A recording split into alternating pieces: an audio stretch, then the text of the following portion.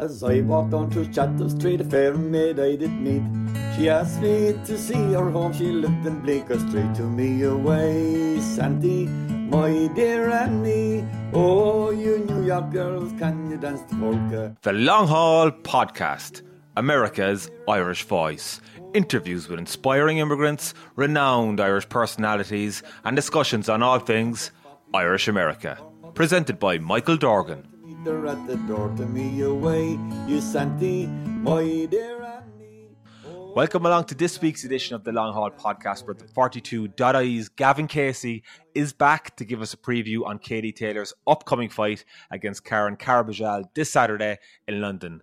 Katie puts all her world lightweight titles on the line against the unbeaten Argentinian, although she isn't expected to cause too many problems for the Irish Olympic gold medalist. Although we usually only cover Irish topics or Irish sporting events here in America, I felt it was worth keeping tabs on Katie this weekend, given she is based in Connecticut and of course has fought stateside many times before. Gavin also gives us an insight into why the Amanda Serrano rematch in Croke Park didn't materialise this year, and he tells us if he thinks that mega fight will happen next year, or will we see Katie trading leather with the likes of MMA superstar Chris Cyborg back in Madison Square Garden or in Las Vegas. We also look back on the sensational success of Ireland's female boxers at the European Championships last weekend, with gold for Kelly Harrington, Amy Broadhurst and Aoife O'Rourke. So I have Gavin Casey from the 42 calling in from Ireland, from Cork. I believe you're in Cork, Gav, today. Ireland's preeminent boxing journalist, so we're going to take a look ahead to the Katie Taylor's fight Saturday against Karen Carabajal. Did I pronounce that right, Gav? It's her first fight since of course the spectacular, the classic, the legendary fight back in earlier this year in Madison Square Garden against Amanda Serrano. Gav, what are we looking ahead to this Saturday? Is it a matter of Katie getting back on the road again after taking maybe a longer break than after previous fights? Yeah, I think it is just a stay busy fight, Mike. And we know the extent to which she's actually addicted to competing and addicted to boxing, even at her grand old age now as a professional athlete. And as you say, there was a little bit of a longer break that probably would have been required after the damage that she took in the Serrano fight, in fairness, particularly in that fifth round, albeit I think she was back in the gym only 3 or 4 days after that fight. You want to give a little bit of pause, obviously, for the body to recover, and you don't want to be going and taking shots again, full-blooded shots again like that so soon. And I think with this fight, it's just keeping Taylor happy and keeping her active. She would have been desperate to get out before Christmas. She'd probably come home then to Ireland for Christmas and spend it with family. So just squeezing in a fight before then. And with an eye, I think, still on a Serrano rematch, we hope in Ireland next year, which I know we'll get on to. So yeah, it's. I don't want to be disrespectful to Carabajal, but I think it is a bit of a box-ticking exercise. She is an unheralded opponent, and I think it's more so about getting Katie back in the news a little bit, get people talking about her again, and maybe drumming up a little bit of the hype for a rematch that might have been lost in the last few months as it fell apart initially. Anyway. So it is a title. It is a title fight. All the belts are on the line again. Carabajal, she's Argentinian. I don't think she's fought outside her country before. But these, let's be honest, we're expecting her to win. But at the same time, she's a professional. She's going to take it seriously. She knows what's ahead of her. It's do you see any upset on the card, or do you see any chink in her armor as come Saturday night?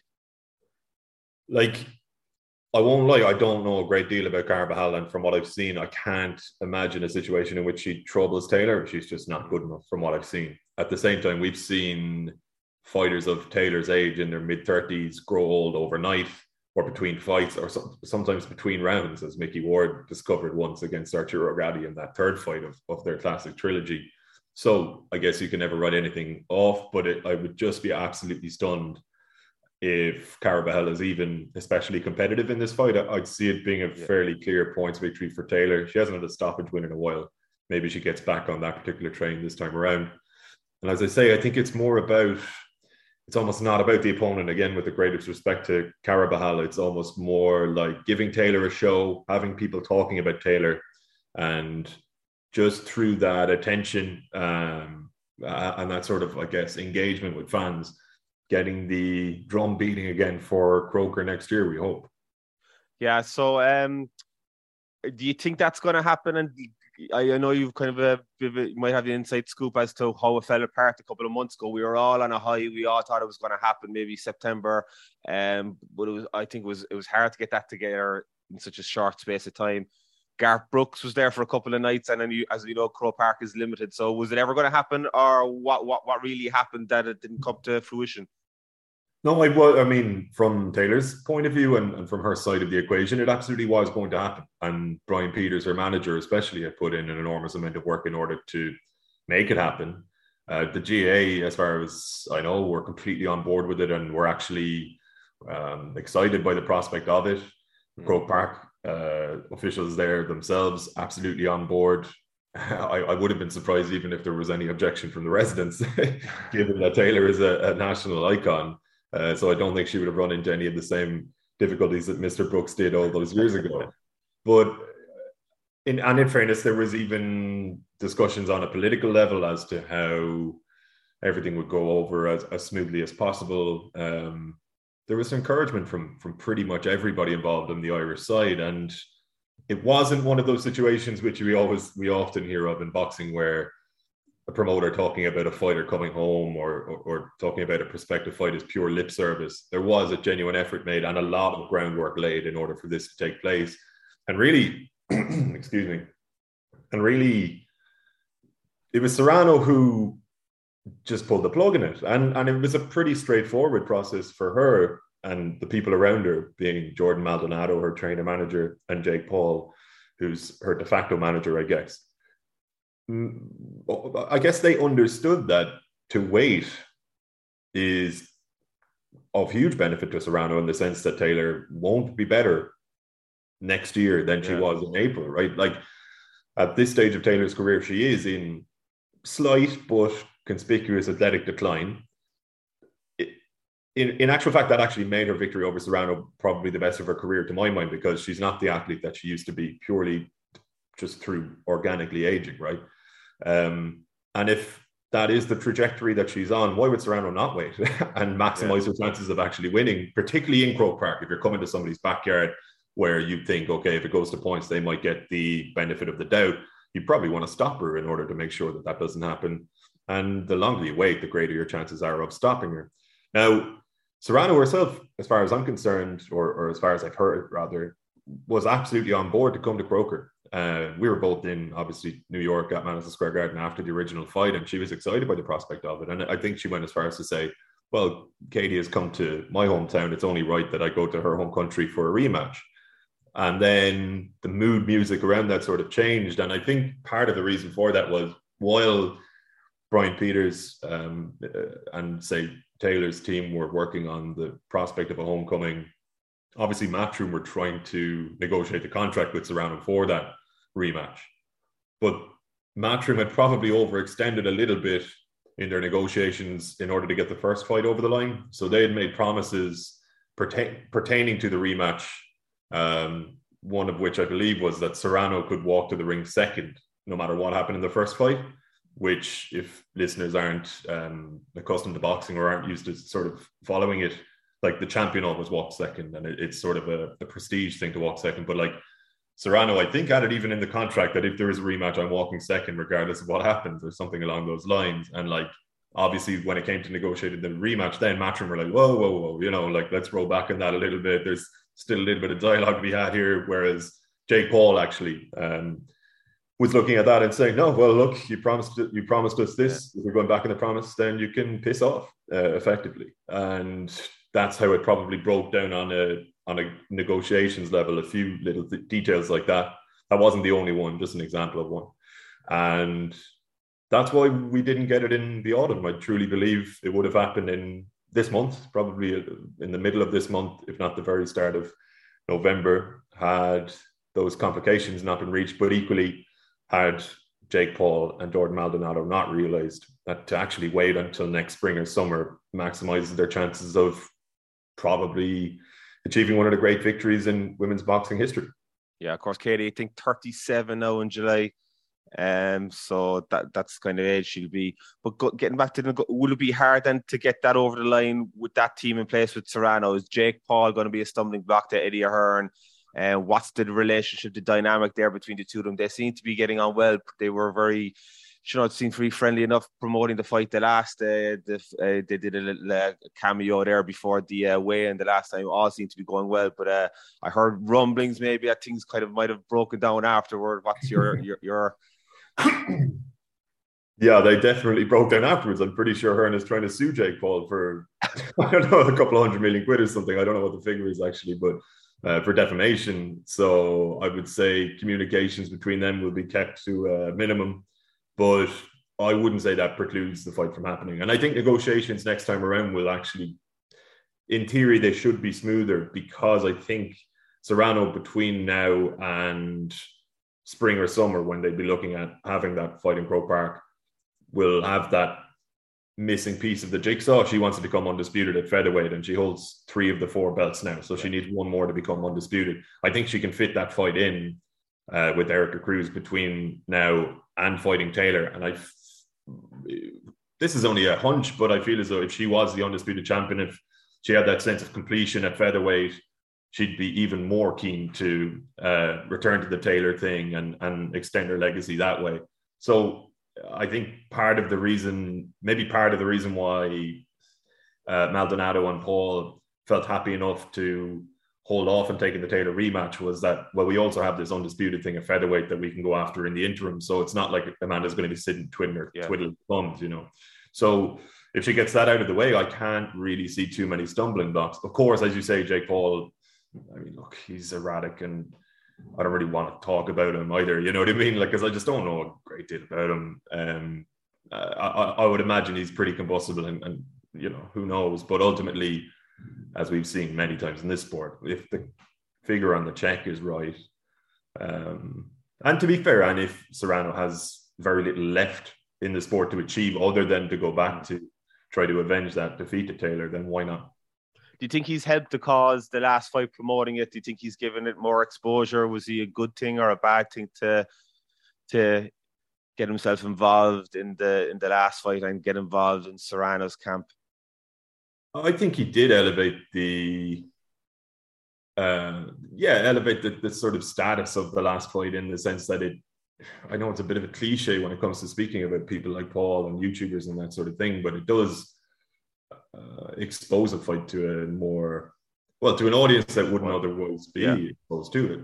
And I think a lot of younger people are curious about Paul, or follow him religiously, and may have looked at this Taylor Serrano thing at the time and thought, like, I'm interested in that if Jake Paul's involved. And obviously the stories of the individual athletes were compelling enough that it might have drawn them in as well. So I wouldn't go as far as to say he's had like a net positive impact on women's boxing, because I think a lot more people deserve a lot more credit than he does for its explosion in recent years. But at the same time, I don't really view him as a great hindrance to boxing either. He's what they would call in business a disruptor. And as you know well, boxing needs a bit of disruption now and then. So no harm, I suppose. If it does go ahead, let's say next summer, is that going to be her final farewell, or do you looking at Katie? It seems as if she wants to go on forever. And do you think she'll bow out at that point, at that juncture, or will she go again? I know there's talks of other fighters in the midst. They're saying Chris Cyborg could be a kind of a cross. Could be a fight there to put in play. What do you think is the plan then after it? I don't know if she's even thought that far ahead, in all honesty. And it's one that she might be asked this week in London. But my hunch would be that if she got the Croke Park thing, and if it was a national sporting event, and like a moment that would stand the test of time that we'd be talking about in 20, 50 years, that can't be beaten at that point. And that you've done so much over the course of 20 years of boxing competitively. And that maybe she would think, you know what, everything after this will be an anticlimax. I am 37. I don't want to be punched in the face for the rest of my life, and maybe right off into the sunset. It's just difficult to envisage Taylor doing that, because we know how dedicated she is to her sport, but how obsessed she is with it, and the extent to which it plays a role in her life. Like, people often try to get to the bottom of Katie Taylor's personality, and they want to know what's actually behind the mask, or what's behind the sort of front-facing public personality that we see, because she gives very little away.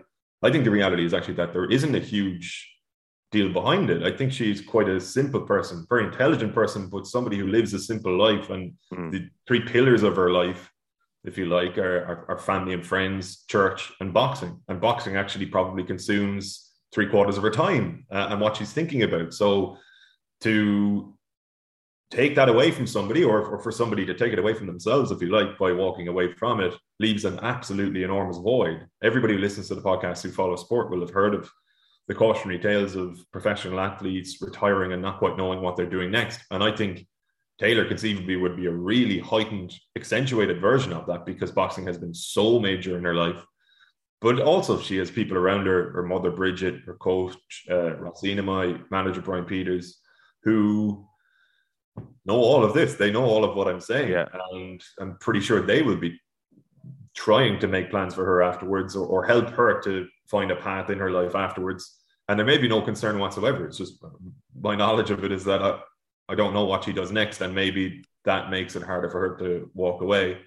But equally, I think if the reality hit her in front of 83,000 people, that sort of sense of, I guess that sense of gratification would never be greater. And I think she would know that. Yeah. And at that point, I think it is best to walk away, particularly when you are 37 and you're in her profession. Yeah. It would be kind of a sense of a completion, wouldn't it? If she won, by the way. If she lost to Serrano, we could get a replay back in Croke Park. Could be even a bigger money spinner. But she's got a good group, tight-knit group around her. As you say, Peters, Ross, they're not going to, if they know she's on her health is at risk or whatever, they're going to pull the plug. But at the same time, if she was to prolong her career, Gavin, can you see her being able to kind of adapt her game plan? As we know, she's kind of she loves to get caught in the pocket there. She likes to get into the nutritional fight. Sometimes, you can see Ross shouting at the corner, like, to get out. She gets involved. It's high intensity, it's high speed, it's high energy.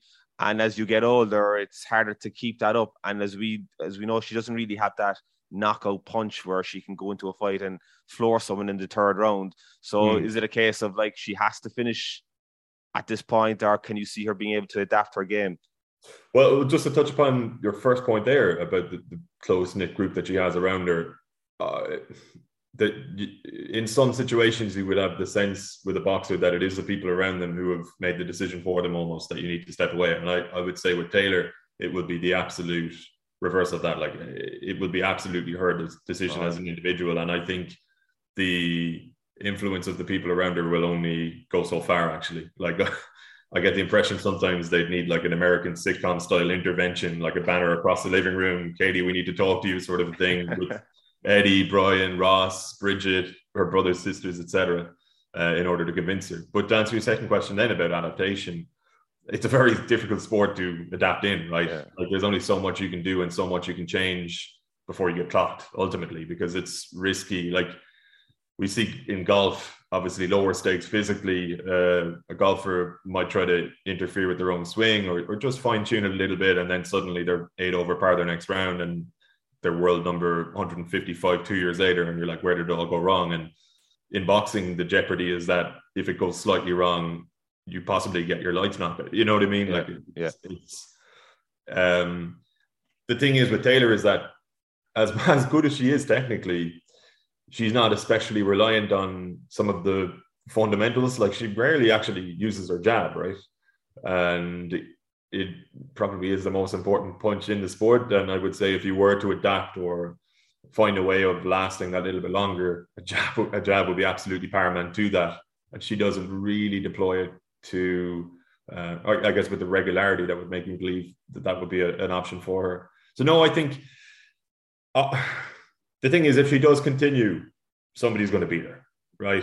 Yeah. This is how the story plays out invariably. And that would be a really dark day for Taylor and for Irish sport if or when it does happen. And I think from an Irish perspective, what I would love to see would be for her to win a Serrano rematch and to ride off into the sunset undefeated, 25-0, nice kind of, there's a nice sound to that. Yeah. Like, usually this podcast, I don't have, if there's an Irish, it's usually Irish people who are competing in sport here in America. But like, because Katie's has fought so often in Madison Square Garden, and she's based in Connecticut. She's lived in Connecticut for the last couple of years. She trains out of Connecticut. I wanted to kind of keep track of her as she fights, as she comes to the closing stages of her career. But at the same time, with Croke Park, you're saying that might be the final farewell. Do you ever see her fighting back in America again, back in Madison Square Garden? There was murmurings after the last fight. Eddie Hearn was saying that MSG people wanted her back straight away. Can you ever see her fighting back in America again? Yeah, I think it's highly conceivable that she does. I think even the Croke Park prospect, and that's all it remains for the moment, could easily transpire to happen in MSG or somewhere in the States, right? It was the backup option going back to April. The people in Madison Square Garden were genuinely blown away by that fight and were desperate instantaneously afterwards to have it back there, to run it back in the same venue. So I think that would definitely be an option if Croke Park couldn't be brought over the line for whatever reason in the spring or the summer. I also think if she doesn't finish, say next summer, and that's if or when the Serrano rematch happens, that Cyborg fight that you mentioned could easily go off in somewhere like Vegas, you'd imagine, because it would be more of it's a crossover appeal fight where you'd have a little bit of the MMA community out in force as well, back in their girls. So I could absolutely see her, fighting in the States again. And as you say, like, she is based in Connecticut. I mean, to the extent that she owns a home there, like, it is now her adopted home. So I don't think America has seen the last of her, regardless of whether or not she fights there again. She has a community of friends that she's built there over recent years. And I wouldn't be shocked if she decides to live there for a little bit longer, even after she retires. So, no, I don't think you'll be rid of her at all. So the fight is on Saturday. It's on in it's London, Wembley Arena. It's going to be 10 o'clock, I think, UK. What that usually ends up to be around 11 or midnight, doesn't it? So you're talking. I'd say it'll be 10, 10:30. I don't think matchroom main events tend to go too far beyond that. If I was in Ireland, I'd probably be tuning in from around 9:30 or 10. If you wanted to make sure that you catch the Taylor fight. So I don't know how that translates to East Coast time. What's that? Around 5:30, yeah, Eastern time. So it's a nice time to watch a fight. So that's on the zone, Gavin, isn't it? So it's pay-per-view. So people who have watched the last fight would have who watched it online would have been on the zone as well. Yeah, not necessarily pay-per-view in that it's not being sold as a sort of a one-off event. So if you already have a DAZN subscription, for example, it's just part of your subscription. So yeah, it's a subscription streaming service, and it's part of that regular subscription. Yeah. And Caraval she's also unbeaten, isn't she? She's 19-0, so someone's as they usually say, has got to go. But we're hoping that it's not Katie's that's going to go. So in terms of women's boxing, Irish women's boxers, Gav, I see you've been busy at the European Championships there recently. There was a sensational medals haul there with the Irish female boxers. Give us a lowdown on what happened, and would we see any of these boxers actually turn professional? Yeah, that's a good question, actually. I know Kelly Harrington, who people will know as the Olympic champion at lightweight, Katie Taylor's successor, and who won European gold, completing her set last week, in that she has now become only the second fighter after Taylor to be world, Olympic and European gold medalist. She'd been approached certainly after the Tokyo Olympics to turn professional, and she just said no. And she likes her life as it is, didn't really fancy the politics or the more nefarious side of pro boxing, and wants to defend her Olympic title. She'd be the first Irish athlete since one of our own, Dr. Pat O'Callaghan, in 1928 and 1932 to win back-to-back gold medals for Ireland. So that's enough of a carrot for her for the moment.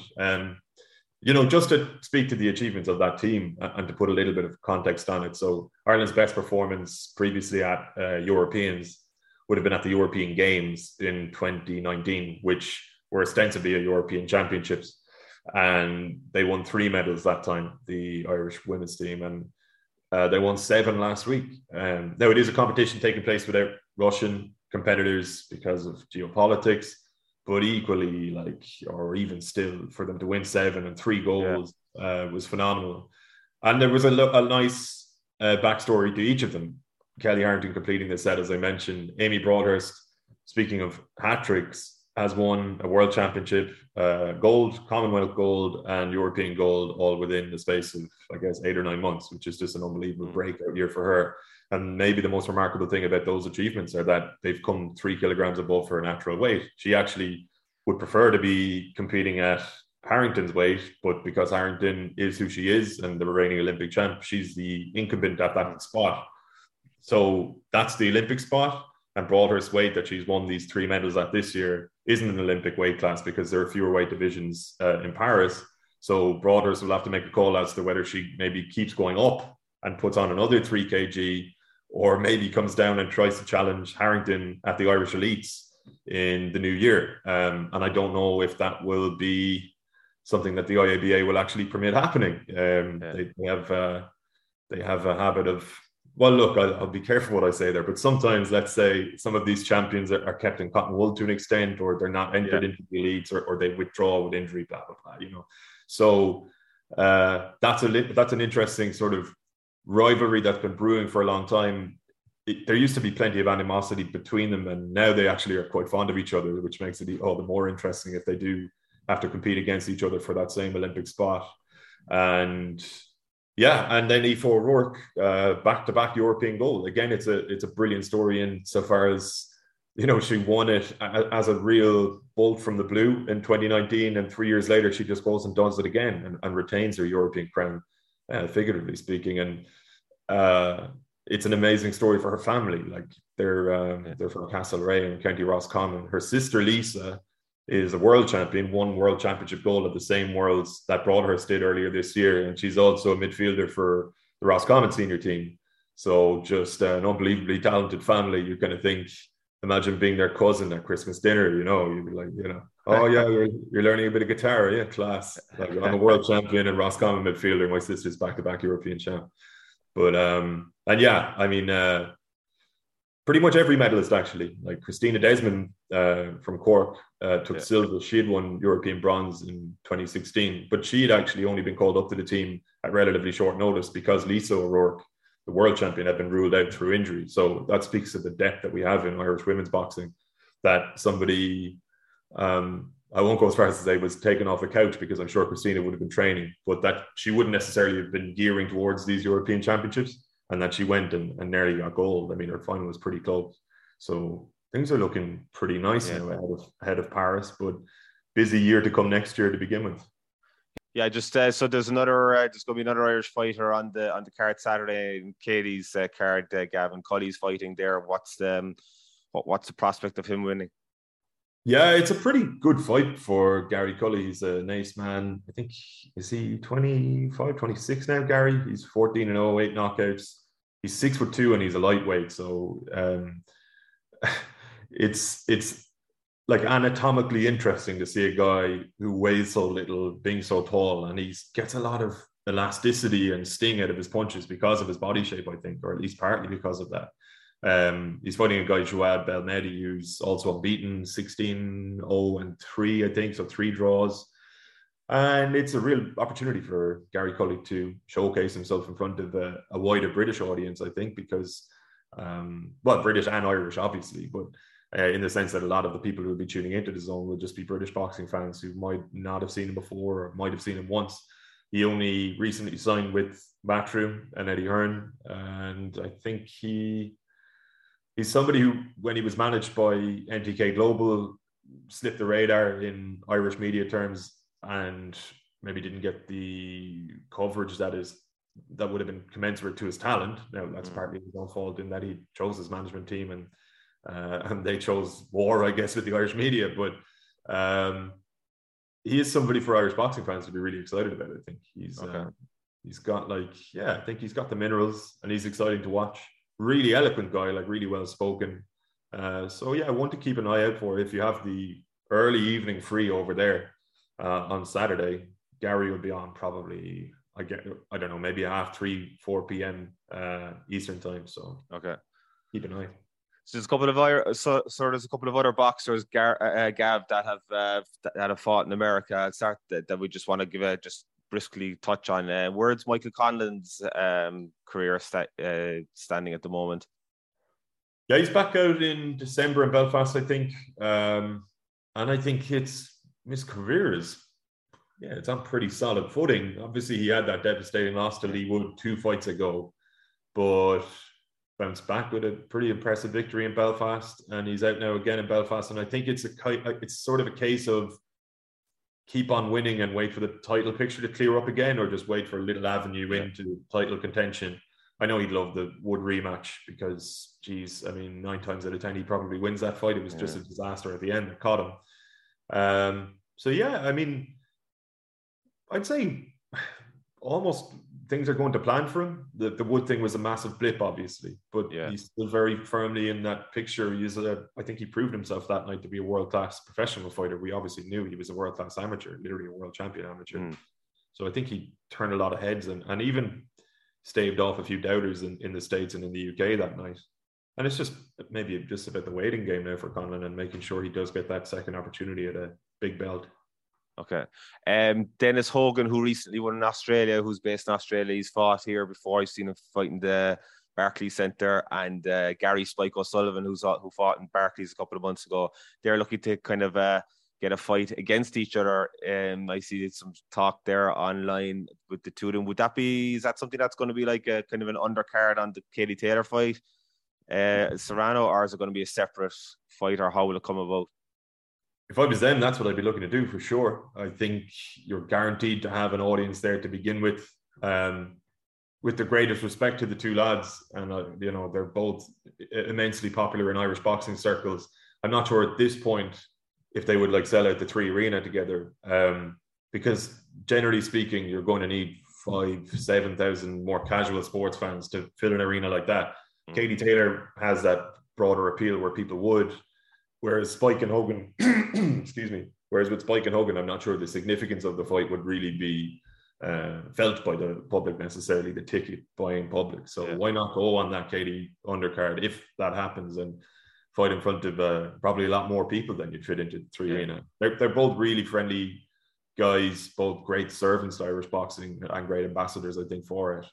And the thing is, they're very friendly with each other as well. They have a lot of respect between each other. They've said for a long time that if one of them got a title, they would give the other the opportunity of taking it off them. And Dennis Hogan had a sensational win over Sam Eggington, a Birmingham man down in Australia, 2-3 weeks ago. So he has an IBO belt now, which is, for a long time, the IBO hasn't been recognised as one of the 4 major sanctioning bodies. I kind of think all of them are atrocious, so why not just throw the IBO in there? And if the belt means something to the individual, then good for you. And that would be a fight that I think would interest a lot of Irish boxing fans for sure. Yeah, Hogan has persevered over the last couple of years, hasn't he? He's, I think, 37 now, and he was unlucky with a few calls, but he finally got that belt a couple of weeks ago, as you say. He should have been world champion in Mexico 3 years ago. He fought a really feared guy at the time, Jaime Munguia, and he was robbed basically on the cards. It was in Monterrey, Mexico. Munguia was a Mexican.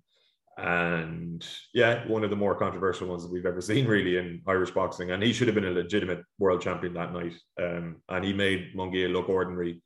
And others have done the same since. He almost burst the bubble a little bit. So great. Hogan is a great story. One for a Google if you're sitting there and you have a bit of spare time.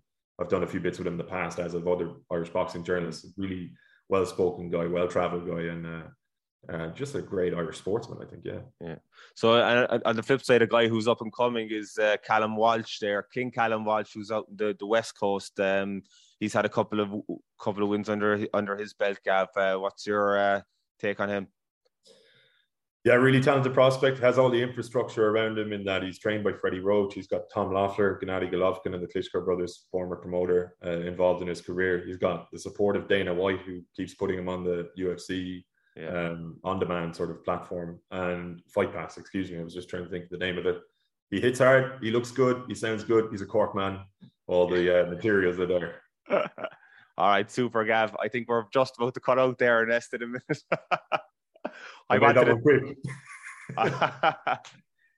Thanks a million, Gav. Really appreciate it. Take care, Mike. Anytime. Okay. Hopefully we'll see you out here soon again for maybe a Colin fight or a Katie Taylor fight. Absolutely. Loved it. Me away, you Santy, my dear Annie. Oh, and that's all for this week. Let us know what you think by leaving us a comment on Facebook, Instagram or Twitter at The Long Haul Podcast. You can follow Gavin on Twitter on the handle at Gavin Casey, or read all of his stories on the42.ie. Our next episode will be with Tim Hurley to discuss his new Irish whiskey called Lost Irish. Slán go fóill, and thanks for listening. Girls, can you dance the polka to me? Why, you Santy, my dear Annie. Oh, you New York girls, can you dance the polka? And when we got inside the house, the drinks were passed around. The liquor was so awful strong, my head went round and round. To me away, you Santy, my dear Annie. Oh, you New York girls, can you dance the polka to me? Why, you Santy, my dear Annie. Oh, you New York girls, can you dance the polka?